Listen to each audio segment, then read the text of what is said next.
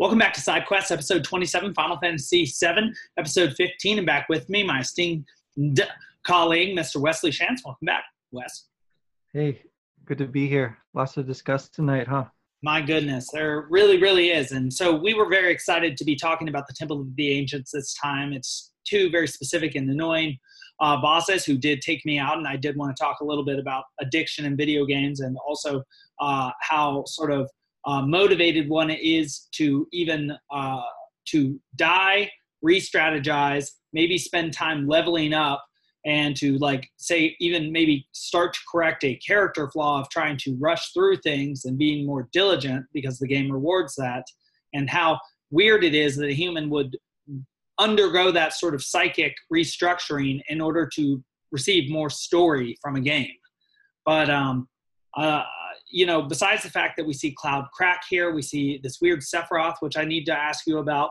What is this double form that turns into light and has a sword doing? And why is it that you fight just a regular dragon when you first, for the first boss in this in this segment? And what is the relation to time? And also, we can't help but talk about the sort of physical assault that Cloud, while out of his mind, enacts on Ares just before she disappears then forever. And I had a couple of comments on that on the pre-show, and I'd really like to talk about that too. So just to lay out quite a bit, speaking of treasure houses of knowledge and wisdom, let's see what we can add to it here. Let's see what we can get up from the Cave of Wonders.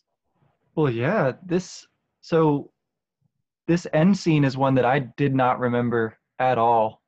And we definitely should talk about that when we come to it. But okay. I want to get to talk a little bit about the temple itself as well. The thing that stood out to me playing through it this time was the perspectives on space and time, as you said. The time right through the clock room is in the forefront, and just, things like the ancients sort of drives that home pretty good. Yes. But the space too, I was noticing that one big room is the colors are sort of washed out. There's a little bit of green for ivy that you can climb up and down, but it really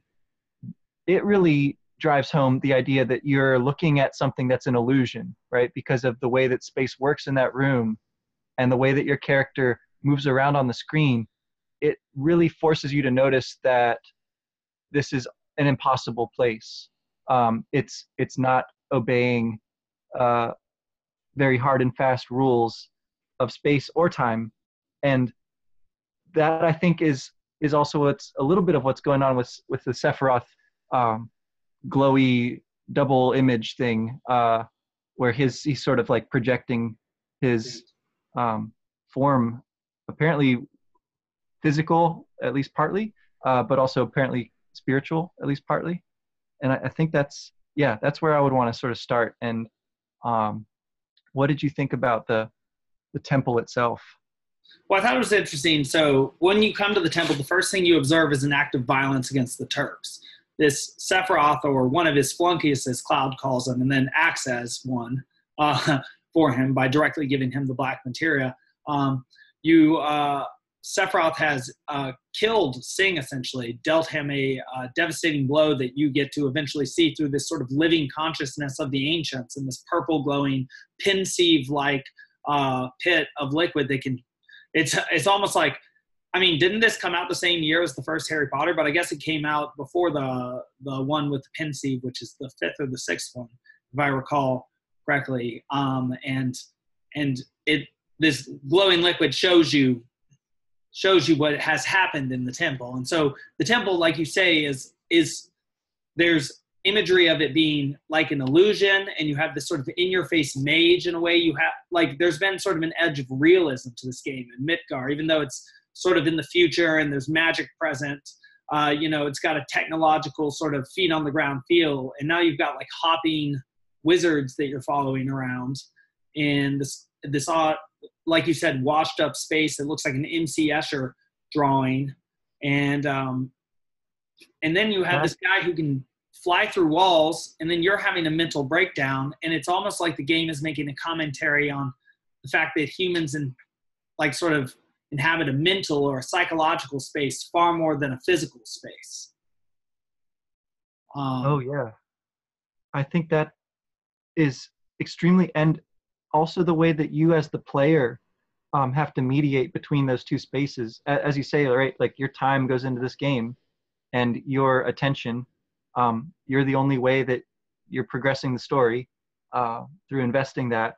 I suppose you could simply read about it somewhere else, but that's definitely not the same, not the same kind of experience at all. The the exploration is aided in this case by those purple hopping wizard folks, aided quite a bit, right? They do provide you with free places to save and rest, and so if you do need to level up, it's not that hard. It just takes a certain amount of time.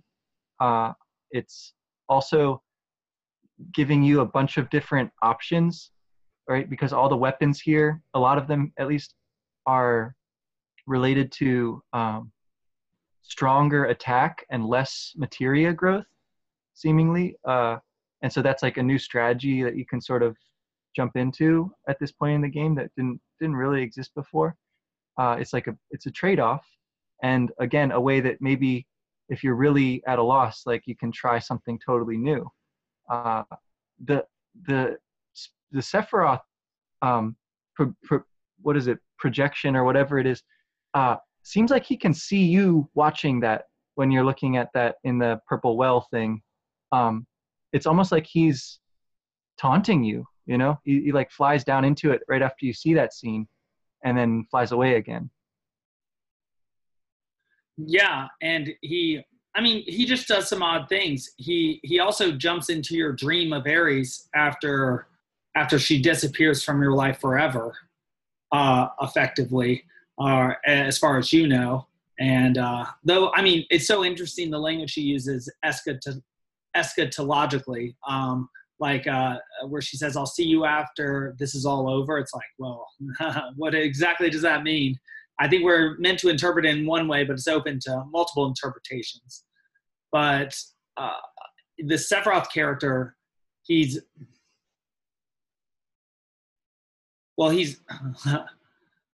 he's everywhere. The oddest thing about him, which I should have just gotten to this first, is why does he even make that comment? Well, two things. He says, "So cold and I'm always by your side," when he first manifests. That's very odd. Very, very odd, as if he's like back from the dead, so cold, or the reaches of the unconscious. And I'm always by your side, suggesting that he is like your own mental projection. It should be interesting why Ares is combating him later on, whether they're both in some way mental projections. And I mean, they are literally mental projections insofar as they are projected into a narrative on a screen that somebody created, right, from their mind, or a host of minds. But when Sephiroth comments on the first boss fight, and the first boss fight, the dragon appears, the temple is rumbling, and you're thinking, and your characters ask, "Is this Sephiroth?" And he goes, "Ha ha ha, it's not me." It's like, what? So he's still there and present and watching you, and then you fight a dragon, which of course is the first thing you ever fought alongside him. And you're fighting a dragon in a temple with hieroglyphics that show like a meteor coming down, but also there are other hieroglyphics that show like a perfectly balanced state as well. And so I guess that's just a mess of things to say, but it seems more as if Sephiroth is like you are one of his flunkies and he is a part of you more and more. Well, yeah, he in a way is mocking Cloud, but in a way is also mocking the player, who's really maybe a better counterpart to him at this point, because he seems to be watching what's going on just as the player's watching. He seems to control Cloud just as the player's been controlling Cloud.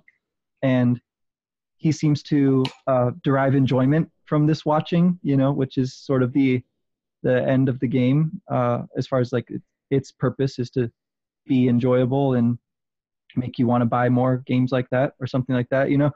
And yet he says to you that he's so cold, Right. And I find that a really interesting phrase as well, because it could also mean that he's unable to fully enter into the kind of relationships, the kinds of enjoyment that the game seems to promise. And that would be like a really negative form of the addiction that you mentioned earlier, right? Like if you continued playing games even after you no longer wanted to be, that would be sort of like what I see going on with Sephiroth. Like he's sort of gone beyond any sort of rational purpose and is on his way towards, being like a all-powerful supervillain. So that's not great. Yeah, yeah. I mean, in some ways, he seems like such like a fallen ideal that you used to pursue. So, insofar as he used to be the hero of the land that every young man wanted to embody, especially Cloud, he served as sort of a ruling idea, and he was like that perfect ideal towards which you strove. And then he sort of went crazy, which either he went crazy or Cloud's perception of him got corrupted, possibly due to his failures in life. And it's just like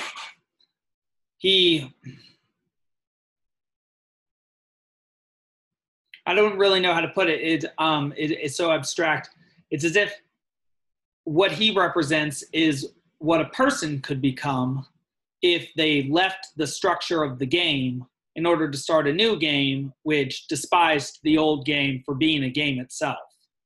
It's as if he wants to leave society and all the glory he was given and its structure and its mortality, and even wants to leave his species now, right? He wants to become a god.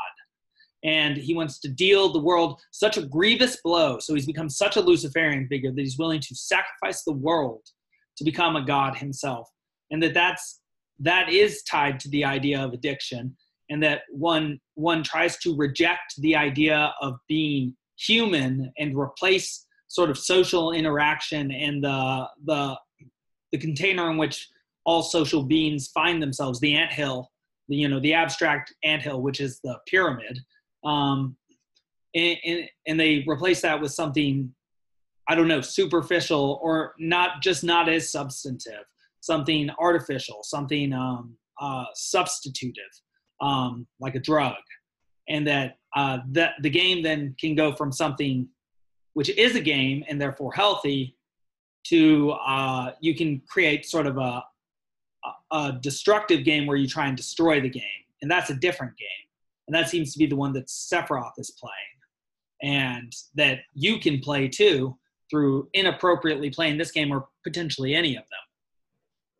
Yeah, I like that a lot. Like he's an evil player, or some like the image of an evil player in a way. I also like the idea of him creating a wound in the earth. That does sound a lot like the picture that Dante paints in his cosmology of hell, the inferno, being a huge hole that is created by Lucifer falling and crashing down into the center of the earth, and in so doing, it pushes up on the other side of the planet the mountain of purgatory, right? And yes. So it's like, I think that's kind of what's going on here with Sephiroth's fall, because it's creating basically the storyline that you're working your way through, much like a descent into hell and a ascent of purgatory. And he's, in some sense, he is that dragon, right? He did say he was always by you.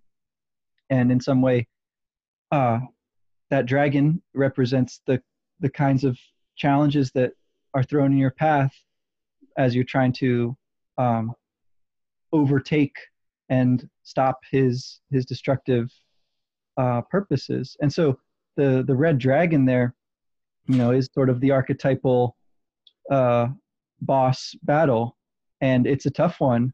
It's only a step on the way to fighting Sephiroth himself, though. That's right. And insofar as it is a step along the way, it partakes of the same archetype as he does, which is that of the antagonist, or the step up well, I guess the step up the pyramid, and I suppose he's the temple guardian at the top. Like, he is what keeps you from your destiny, and it is his explicit purpose to provide you with the obstacle necessary that enables you to become the person necessary to live up to your destiny. And his means of attack with you, which is interesting that he carries a large sword and that he sort of strikes it about while he's sharing his thought, indicating that his sword, in fact, indicates like someone with mastery of thought, talking to one who is more enslaved, less capable of thinking or articulating himself. What Sephiroth does is he both shows you the value of education by saying that this is a treasure house of knowledge, but then B, he shares that he's now a traveler of the life stream and has now gone beyond sort of normal distinctions. And so what he seems to be capable of doing is, because he is no longer a sort of normal physical being, though he does have some physical embodiment. Perhaps he's like a parasite on hosts. It's hard for me to say exactly. That it's like he's a virus of the mind.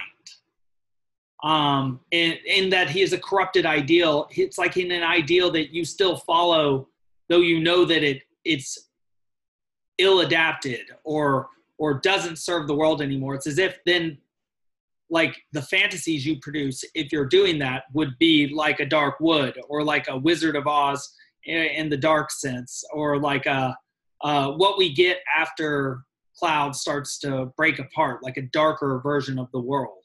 And that, in fact, one inhabits like a fantasy space that is darker like that. It reminds me of the Raven as well. Right. Yeah. He's he has a hold on Cloud, on his consciousness, on his imagination, which you still need to work out, or find a way to overcome and purge out of Cloud. And so that, like, there's sort of these literal battles that you fight, right? Again, sort of temple guardians of various kinds. First, the red dragon, which drops a armlet, right? The dragon armlet armor that like absorbs elemental damage, which is really interesting, right? It's like there's an example of a literal treasure that you get once again, where the hieroglyphics and what they portray is sort of the information, the story treasure at these scenes with Sephiroth.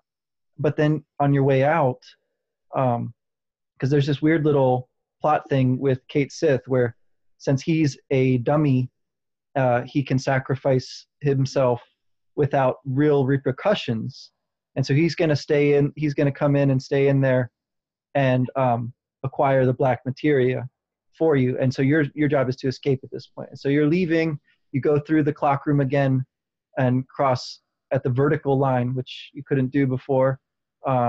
It's now clear, and you come to a place where the wall itself of the temple is trying to crush you, right? It's like an animated dungeon, which is, of course, what the whole game is, right? It's like, it's not really going to crush you. You're going to overcome it at some point if you're going to proceed. But it provides that sort of like, it's an unexpected twist, and it provides that sense of danger that apparently we like really want, because we're playing this game. And so, and this one, when you eventually prevail in that battle, it drops the Gigas armlet, which I love because it's like very strong defense, much like the wall has, of course, but it has no materia growth. And so again, there's this like suggestion that certain kinds of strategies are not really going to pay off in the long run because they don't allow for growth. And that's something we've been coming back to with Sephiroth time and again here. Yeah, and it's interesting that we talk about the theme of growth when the black materia, the ultimate destructive materia, is first shown. It involves destruction of this beautiful sort of museum sort of place in order to produce it. And then it involves an active destruction of one's own sort of mental unity in order to give it to Sephiroth, suggesting that Cloud is the flunky of Sephiroth and has been serving him this entire time, and has thus not known who he was at all or his true role in this story, thinking himself the hero capable of defeating Sephiroth, I guess is what I've been trying to circle around, when in reality he's just the flunky who continues to serve him. He's incapable of even overcoming the mental influence of Sephiroth, even if Sephiroth is just a mental part of Cloud, so weak is Cloud. You know, that's why I think Ares says, be strong. And then he very childishly and sort of maliciously, and it was very shocking because I just played this part of the game, starts to, what it appears to be, just wail on Ares. I suppose you're supposed to read that as while encountering a psychotic break or being controlled by Sephiroth, who has just now used Cloud to destroy the temple and create this black materia that can destroy the world, and is now also manifesting Cloud destroying his relationship with Ares, which he had just gotten news from Cait Sith, which is all the more interesting because, you know, Cait Sith is such a liar and a fraud, but also such a beautiful moment too, if you didn't read it ironically, where Ares and Cloud are told that they're a perfect match for each other and they'll live so long. And again, you get that moment where they retell, or they reaffirm their future together, and the fact that they'll look at this past moment happily, just like when Ares at the Golden Saucer suggested that they come back there at some point. And so then you have Cloud beating her, and then she disappears into a very magical looking forest and is now sort of popping up and down in the same way Sephiroth did, suggesting that maybe, I don't know. I was saying in the pre-show that maybe this is when you enter the secondary world in Final Fantasy VII, that now you encounter the sort of place of your imagination or memories where you, or unconscious, where you have to restructure yourself after doing something morally awful, and realizing that you are the one at fault and you're the one who has to figure it out. And that seems to be what Barret and Tifa are saying to Cloud, and that you have to move forward, but that he does something sort of unforgivable here, and that Ares is sort of gone because of him, not Sephiroth. This is something terrible he did, and it has nothing to do with the fate of the planet, but maybe it does. Yeah, the way that these lines of intention start to get tangled, I think is very interesting. I like that you mentioned the Cait Sith fortune telling, because I kind of forgot about that. And if I remember right, she says, or he says to them, that their stars are like in perfect agreement. So it's like a kind of astrological explanation this time, which again, sort of like considering that versus the meteor that Sephiroth wants to summon, right? You can sort of see that contrast brought out really nicely there too. And in going after Cloud, right? Getting at Ares through Cloud, and then getting Cloud to give him the black materia, right? Yeah, it does seem like Sephiroth is kind of sadistic, because these are things which he could obviously do on his own, or so it would seem. And so it seems kind of gratuitous to force Cloud to be the one to do it. It must be his way of inflicting maximum suffering upon this person that he does not respect. That's how I sort of am forced to interpret it, not knowing any more that could possibly explain it. Like if there's some kind of story aspect to this where Sephiroth, couldn't take the black materia himself or something like that. Like that would also sort of make sense, I guess. And that's sort of like just thrown in there that, the temple itself is the black materia. And so Cait Sith makes this heroic sacrifice. It's kind of mock heroic, he like trips on his way, like flouncing over to the altar. But he's being very brave and all this. And then the very scene when, as you're describing, when Cloud has given away the black materia, he's had this break where you can see his child self and his adult self separate and in conflict. and he's now wailing on Eris, although she's saying, don't worry about it. It's not your fault. It's not your fault. And so she's like forgiving him even in the act. It's very dark. And then meanwhile, up above, Cait Sith hops back into the scene. Like, Cait Sith Part 2 is now back with you. And, oh, I shouldn't have come. Like, this is a bad time. So there's like this weird humor that's injected in there too. I don't know whether it's supposed to be comic relief or if it's supposed to just, help out if you're sort of uncomfortable with what's going on, sort of to distract you from it. But it's a very gnarly little scene here. A lot is going on, and it's, I think, meant to evoke a variety of responses, like sort of keyed to the care and attention with which the player is willing to invest it. Yeah, and I think you just helped me to realize that the very attack meteor is the attack of a falling star, right? And so that, I think, represents very nicely what Sephiroth is, as sort of a corrupting ideal that still has a hold over you, that you have not yet put to bed, that can destroy your real life relationships. And that what I think is happening with the black materia being the temple is not so much that it's the temple, it's the act of destruction of something so beautiful and ornate and sophisticated, which produces the black materia, or that onus, that anger. It reminds me of sort of an ISIS attack against those Sumerian monuments, that it's like you're doing it. It's sort of like Voldemort killing the unicorn, right? You're doing something so wrong that you produce true malice in the hearts of your enemy, or something like that. And then you sort of bring that out, and I haven't filled this part out yet, but you can only really fully manifest that in the right place at the right time, right?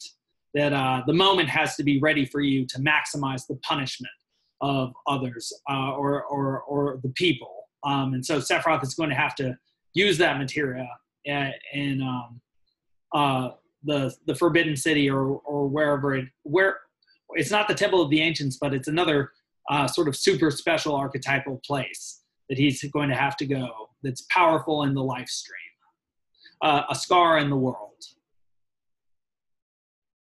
Yeah. The idea that he's going to leech power from the planet's pain just seems like very much like what he's doing with Cloud and Eris and all of that, right? He's deriving joy from their pain, that very uncomfortable thing that you are also doing as the player, right? But ideally you have a higher purpose in mind, and you are not playing the game the way that Sephiroth is playing the game. Although I, would be interested to know how many players there are out there who, for one reason or another, are still fascinated with Sephiroth, even after all of this, because there's tons of big old Sephiroth nerds and fans and people out there to this day. I think that's the sense I get. But in the destruction of the temple too, yeah, that's I think another great example of that, right? He derives his end through the simultaneous destruction of something else that's beautiful, and that the incredible hubris there, right? The incredible pride and arrogance that he considers himself so much above and detached from, right? The suffering of other people, that in fact their suffering is what strengthens him, and the destruction of the planet is what's going to, take him to the level of a god. It's like, in fact, like literally, that's his actual goal is, is incredibly interesting. Then that people would still admire that, because now, they talk it through that way. That sort of sounds like a lot of, historical demagogues and utopias that turned out to be dystopias. They start with that kind of premise. And so I'm not sure how far to go with the historical thing, but it is really interesting that the temple is a pyramid. It has these hieroglyphics, but also at the end of it, it looks like one of those bombed out houses that you get in the Great War and the Second World War. Those kind of more more modern versions of hell that we have recently, as history goes, recently experienced, and that would have been fresh in the minds of I think the people making these games as they're trying to like reach out for something that would, evoke, ultimate evil, ultimate destruction. And I mean, there is something to be said for Sephiroth's long leather trench coat, very similar to Nazi officer apparel. And that's interesting to what extent you're suggesting that the game may represent a fallen ideal that failed, that was like an evil god that failed Japan, the fascist ideal. And that's what Sephiroth is, and attempting to be perfect and more than human, rather than recognizing, that which is human. And that ideal almost brought the world down and resulted in the coming of Meteor, perhaps being, sort of a symbol of the dropping of a nuclear weapon. That's very interesting, archetypally speaking. I had never thought of it that way, but I mean, that is even the image on the front of the game, right? A sort of hell star from heaven flying down towards, you. And there will be a good portion of the game where that meteor is just in the sky. Right. I think it's something that is touched on in a lot of the Final Fantasy games. Again, there's some motifs here that go way back, like to Final Fantasy II, aka 4, where there's the demon wall. There's characters being controlled by other characters, not able to make their own choices. There's also the idea of Meteo, they call it in that game, Meteor. That's like the ultimate destructive magic. And it's, again, in that game, kind of a red herring, because of course it isn't something that you actually use, the way that you use other magic. It's like on its own level. I would love to see, what the real like people who have played all the Final Fantasies, I'm sure they can come up with lots of other examples. But those are the ones that come to mind for me. It's like something that, like Sephiroth invading your dream or your vision or whatever it is with Eris in the forest. It's an idea that's clearly like haunting and continues to hold captive the imagination of the makers of these games, that they're sort of like continually working out in repeated versions, this final fantasy, right? This idea of ultimate destruction and of ultimate salvation. Oh, that's very good. And that's what drives the technology, that we want a higher and higher resolution copy of what this Final Fantasy is. And so we're constantly pushing that forward, both in movies and movie technology and also video games. And that's why we can continue to make and remake the Final Fantasy, because like you said, it's a chessboard. It's good versus evil. Ebony versus ivory on the chessboard, and you remix it each time and you set the board in a different way. But it's the same fundamental underlying principles which are fighting against each other. So whether it be like, say, I don't know, like the ancient Greeks and the Persians, or sort of in the Middle Ages, the Crusaders, the Catholics versus the sort of Turks and the Muslims, or whether it be Harry Potter versus Voldemort, or the light side versus the dark side, the Empire versus the Rebels in Star Wars, or even just dark versus light on a chessboard. That what we like to see played out in greater and greater resolution is evil versus good, indicating, funnily to me, that is the most real thing in the world rather than the least real thing, as most people seem to pretend. If that's the most interesting thing in the world to play through and therefore embody, and also to sit through dramatic representations of all day long, and to even have what is called newscast and stories, which have a narrative, and are generally a narrative between good and evil. And that's very interesting. And I do think that the technology for this game did drive that idea. This is the first Final Fantasy on PlayStation, which had the best graphics of any console ever at that time. It was twice as good, right? For 32 bits rather than 16, could be represented on the screen. And so it was a greater, it was as if it opened our eyes to the greater possibilities of connection between us and our narratives, that eventually we could represent them so perfectly that, that I don't know, maybe we would meld with them in a godlike way. Seemed to be the dream that we were following, the alchemical dream. And it is interesting because games do continue to improve how good they look. In fact, I would say many of the environments in games look now better than what reality looks like. Very few imperfections. And so, yeah, I'm just very interested in how you brought up that point about the sort of succession of Final Fantasies and how the technology continues to be driven, and how the same motifs come over and over and get repackaged in different ways, and to what extent that can be final. And yeah, so sorry to say that forever. No, yeah, this is making me think about the forest again now. So it's like, what else is in that imagination?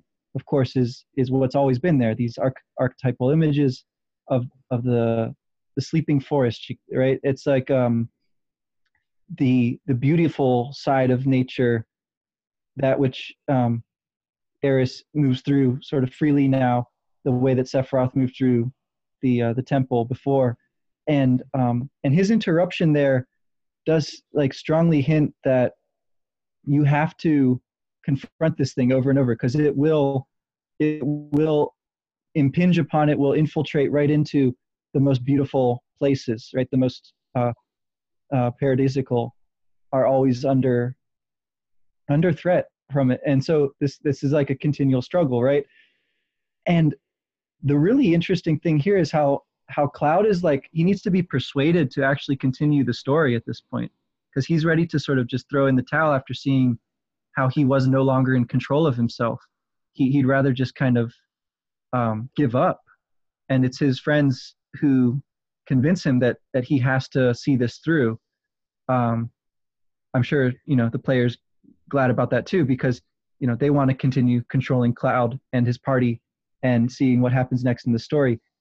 And I had forgotten that this whole disappearance thing happens. I forgot all about the fact that the Forbidden City and the Temple of the Ancients are two different places. Like, I thought Eris was toast at this part of the game, but we've got at least another week, because we've got a lot of gameplay before we get there. There's also a major side quest which we can do at this point, which is the Wu Tai, the whole having your materia stolen and getting it back, and then Yuffie climbing the pagoda, which looks kind of like a temple. Again, it's like another weird sort of humorous representation of the same process. So that might be worth doing, taking a little break from these heavier matters and going off and having a vacation in Wutai for next week. That's not a bad idea. I just have to go get Yuffie first. Oh man, that can't be too hard after battling dragons and demon walls and things. It is surprising what can be hard in this game. And that's something I just wanted to bring up, just to bring it back to reality for a moment. I had some serious trouble with this dragon at first, and I had to really question my diligence as a player, because I looked at some of the strategy guides and some of the things that they suggested, like cast Big Guard, and you suggested use Aqualung on the second boss, the wall one, and if I had that enemy skill. And, I didn't have either of those enemy skills because I hadn't explored as much as a player that would have, and not been as diligent and acquisitive in my gameplay. And so that affected my options when it came to these tests, and reminded me to what extent, a boss is a test within a game that keeps you from moving forward unless you manifest the requisite level of skill, and that as if you have gained the requisite level of character to move on. It's like an ideal education, right? Because if you want the story, which you're now addicted to because of sunk costs, and that you do actually like, if it's touching on these archetypes, which it is with these Final Fantasies, you're going to have to face your own failings of character, like I did. I lost to the boss the first time, and I lost like 30 minutes of work, and that actually threw me into emotional dysregulation, because I then had to leave Frisbee or Ultimate Frisbee earlier than I expected in order to try and beat that part of the game, while also confronting my sub goal of trying to smell the roses better and failing in that because I had to rush so fast through the part of the game. Though I did prepare better for the boss the second time around, and the next one, I used a substitute for Big Guard, using just a guard or a guard spell, barrier spell by Ares with all materia on it, and I used physical attacks against both of those bosses with especially Red 13 and his plus 10. He has some sort of garment that gives him plus 10 strength right now, and so I had to, again, confront my own character flaws and how I've been sort of rushing through this game and ask myself bigger, higher order questions like, what am I trying to accomplish here, and how is my failing in this game and generally failing in my own character? And it's funny because now the character yourself that you're playing now has to ask some questions about himself and face these, and is he willing to face them in order to move forward? And as the game gets harder, it seems like you have to face those questions too. How much are you willing to give in order to move forward? And I wonder to what extent that's why RPGs are not always the most popular games, rather than like, say, action games that, require some sort of procedural learning, but don't necessarily require that you dump a lot of time into rote, like leveling up and puzzle solving necessarily. To what extent, wow. it really tests your ability to be conscientious and continue to move forward towards something you want, and to maintain your attention towards a goal yourself. Yeah, this makes me think again about what Cait Sith is doing there, because he is crushed by the game. Like he is that person who plays it to the point where it overwhelms them, it overcomes them, it consumes their life. I think he's a really funny example of that, but it's definitely a thing that people struggle with. And I'm interested because what you mentioned there, these games are popular with certain kinds of people, it seems like. There's people who get really, really into them. And it's making me wonder now about how that is connected with the secondary world idea that you mentioned, going back to Tolkien and his role in sort of creating this audience way back when, or at least sort of giving them a new kind of commodity to look for, which is like fantasy literature. And then around the same time, Dungeons and Dragons, like massive board games, strategy games like this came out where you role play, and then in turn become video games later. But it's a pretty clear line of descent, I think, that could be explored, and how that plays into the psychological like makeup of the people playing and what kinds of things that they get motivated by is really interesting. And also the cultural question too that we were touching on, like, because these games are far more popular in Japan than they are in the States, in terms of like their impact on culture as a whole. They're really, really big. And I don't think that something quite that big happened here as an RPG until like the Pokemon thing came out, which is, I think, a little different because it had a slightly different marketing, and it's a slightly different kind of game. But it's in that same wheelhouse, I guess. It's like finding a way to expand that audience even more. And I would love to like see, I guess, if people have studied this, to see the numbers there of like what kinds of people say RPGs are their favorites, how that's different by geography and culture and things like that, how those impact it. I think that there's just a lot there that's extremely interesting. Oh, and then of course, the historical aspect of it, right? Like how much that can be traced to fantasy literature and where those things really caught on and were developed. It's a lot there. Yeah, just to throw a hypothesis out there, I would using the Big Five aspect scale, suggest that it's probably people who are high in trait openness and potentially low in trait conscientiousness, those who are most susceptible to interest in fantasy literature and fantasy gaming, but also most susceptible to getting sucked into it, right? Because if the less conscientious you are, the easier it is to skirt the work that you need to do in order to do whatever you feel like. And so you know, and so that's an interesting thing to maybe know about yourself, that the thing that gives you greatest pleasure is also very much like a siren, like Dante would say in the second dream of the Purgatorio, that it can also, it can go from that wonderful sort of ideal sort of Aries to this, you know, sickening Sephiroth sort of situation in which everything that was once good is now evil and corrupt and destructive. And that's interesting to what extent, you know, a video game has to confront issues that, say, distributors of drugs do, right?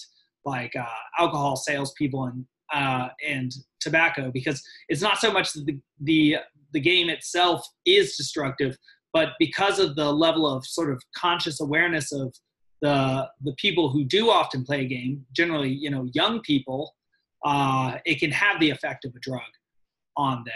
Though I don't think that is an appropriate excuse for somebody over the age of 25 who's still addicted. Well, there's a lot there. I mean, I feel like there's more here than the two of us are able to do, and I want to find some people to like come on the show and talk about some of these more specialized areas. Like someone who studies addiction, or someone who studies the history of fantasy and video games and things like that. Some of these kinds of specialists, I think, would be really interesting to try to reach out to and invite them on for a conversation one of these days. So I think we should look into that. And my vote is that we continue to play this diligently, but with proper balance between it and real life. Okay. I think that sounds fair. That sounds fair. Yeah. And but you do need to get Yuffie. I mean, that's inexcusable. You've got to have Yuffie on your team by now. Come on. I know. I really need to. I was thinking that today after I lost that dragon battle. You know, is that a real loss? Is that a fake loss? It is funny that I did sort of go into my lobster loss hunch after.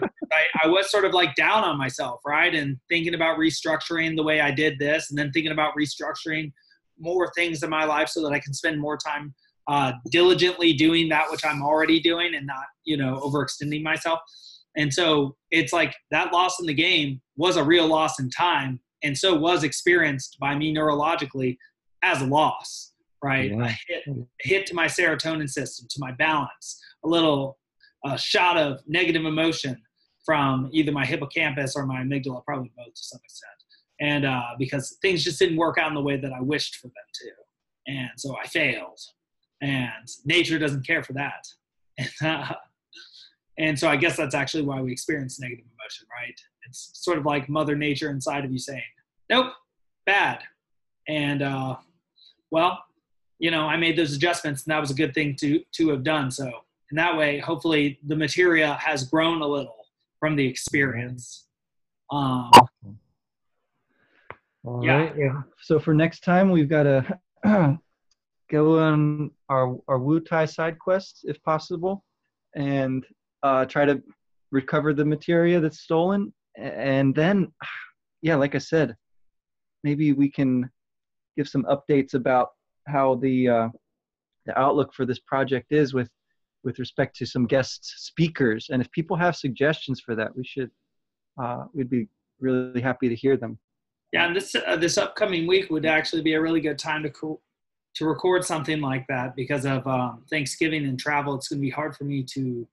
I'll do my best to play during these upcoming weekdays, but it's going to be tough. So if we can talk to somebody, and a person or two do jump into my mind, that would be very interesting. Also, it would be interesting to have two people at once, like an addiction counselor, and maybe somebody specifically who has treated video game addiction issues, and maybe and not to put too many criteria on it, anybody would be great.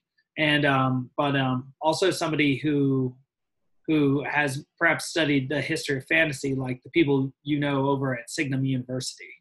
Yeah. I think, I don't know that I'll be able to play all the way to Wutai for next time. So yeah, if we can get a quick turnaround here. But yeah, you know, people are traveling and stuff comes up. So we'll see. We might just have to push it back another week and do some night school in the meantime, things like that. Yeah. And if you are following those projects, we do plan to keep on putting stuff out this upcoming week, at least the first few days. So, tune in if you want to tune out your family. And I think tomorrow, possibly later in the week, we'll have a new Harry Potter one coming out, and all kinds of good stuff. So looking forward to it. Yep, and a conversation about free will with Dr. Matt Roos and Daniel Babcock too. Sounds good. Yeah. All right. Well, till next time. All right. Good luck.